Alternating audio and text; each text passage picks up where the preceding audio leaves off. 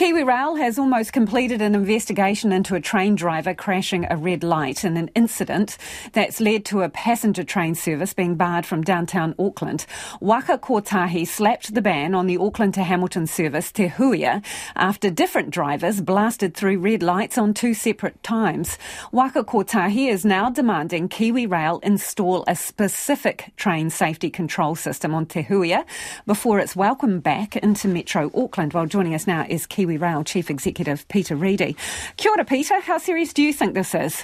Kia ora, Lisa. It's very serious. Firstly, I just want to clarify that we're confident that Te Hui is safe, but it's a personal issue for me. Priority on safety is critical. And I just really want to be open and clear here that this is not a runaway train, that the rail network system in New Zealand is not like a road. It's a connected closed loop. Our safety system's kicked in. If you're on a road and you run a red light, it has all sorts of consequences. In a rail system, if a train goes through a red signal, the whole system shuts down. So there's no train movements that could result in a train collision stop. It's still a serious incident, but look, there was no risk to passengers on 17th of June, but we're still investigating this seriously and we're working with the regulator. Do you think Waka Kotahi's overreacted then? Oh, look, regulators got a job to do, but what we are surprised is, we are currently operating under an approved safety authority from Waka Kotahi. They've signed it off. We are surprised by the action, but our job is to work with them. They've mentioned that we can't operate this service unless we have this new electronic train protection system in. But we'd already agreed with them that won't be in place till 26 when the new CRL system comes into play. So it's the first time we've heard of it. And over and above the safety case, Lisa, I can tell you that with our board, we put in place a technology system 2 weeks ago. So we've actually gone over and above the safety case. But I spent a lot of time with them today. We'll continue to work with them to work through these issues. Okay, so you have, in essence, fast-tracked an electronic train protection system. You've installed it into Te Huia, but it's not the one that Waka Kotahi wants. Would you agree the one they want is more sophisticated than the one that you've put on board? Oh, yes, it is. And ETCS okay, is so a good what does system. that tell you about the level of trust they have in you, Peter, that they're not happy with the one that you've got? They want one more sophisticated, that has more monitoring, can take control of the train. What does it tell you about the level of trust they have in your drivers? Well, I think the level of trust is strong. They've approved our safety case, and we've been operating under that. So it's the first time we've heard of this ETCS. We know we've been heading towards it. The only train system that has that in New Zealand, level 1, is Auckland Transport. Even the metro trains in Wellington operating with Greater Wellington don't have it. So it is unusual, but look, we're all working towards that in the future. It's the way to go, and we certainly agree that it's the right technical system.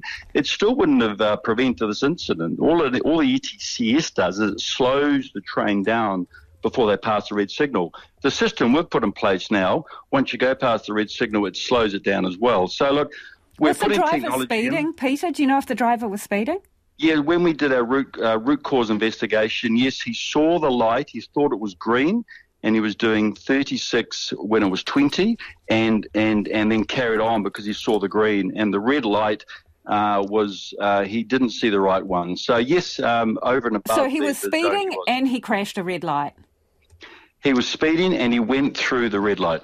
Yeah, right. So the system that Waka Kotahi wants would monitor speed and alert a central control database and the driver if they were speeding. So potentially it could have avoided it.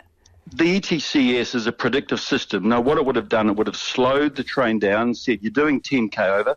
It would have slowed the train down, but it would still have gone past the red light. So it would have gone through slower. How long do you need to get that system in? I know you were saying you're tracking towards 2026, but, the request and the pressure is on now. So how quickly could Lisa, you do it? Look, it's a very complex system, but it is going to take 1 to 2 years to design, test and install it. I've been working with my people on that.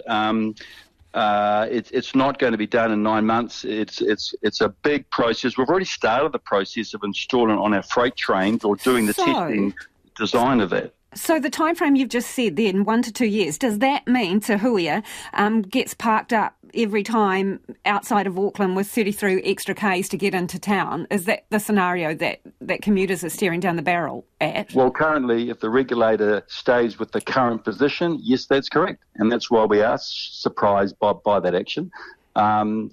Particularly with our train protection system we've put on now, it's not the Class 1 model, it's Class 2, but it will stop the train if it goes past a red light. And we've got that in place now. Is the service still viable if you can't get this thing installed for 2 years, and with the cost of that and what's required to go into it, the fact that you're dropping passengers 30-odd Ks out of town, are you going to lose the service? Does it become unviable? Look, it's not a deal. Customers want an end-to-end regional train service, and that's what ourselves and Waikato Regional Council are designing. So yes, it's a real shot. We need to get through it. We need to give our customers end-to-end connectivity. Bottom line, will you guarantee that this service will continue? I can guarantee that this service will continue at the moment to Papakura, and customers will have to get on the Auckland train system unless the regulator lifts the current notice. And we're working with them on that to come up with a common sense, safe solution that will allow Te Huia to resume travelling into Auckland City. So you won't pull the pin on it just because you have to stop miles out of town? No, not at all. In fact, regional rail service is growing in New Zealand. It's an important service. We've just got to get through this particular issue. Thanks for your time, Peter. Peter Reedy is the CEO of Kiwirail there.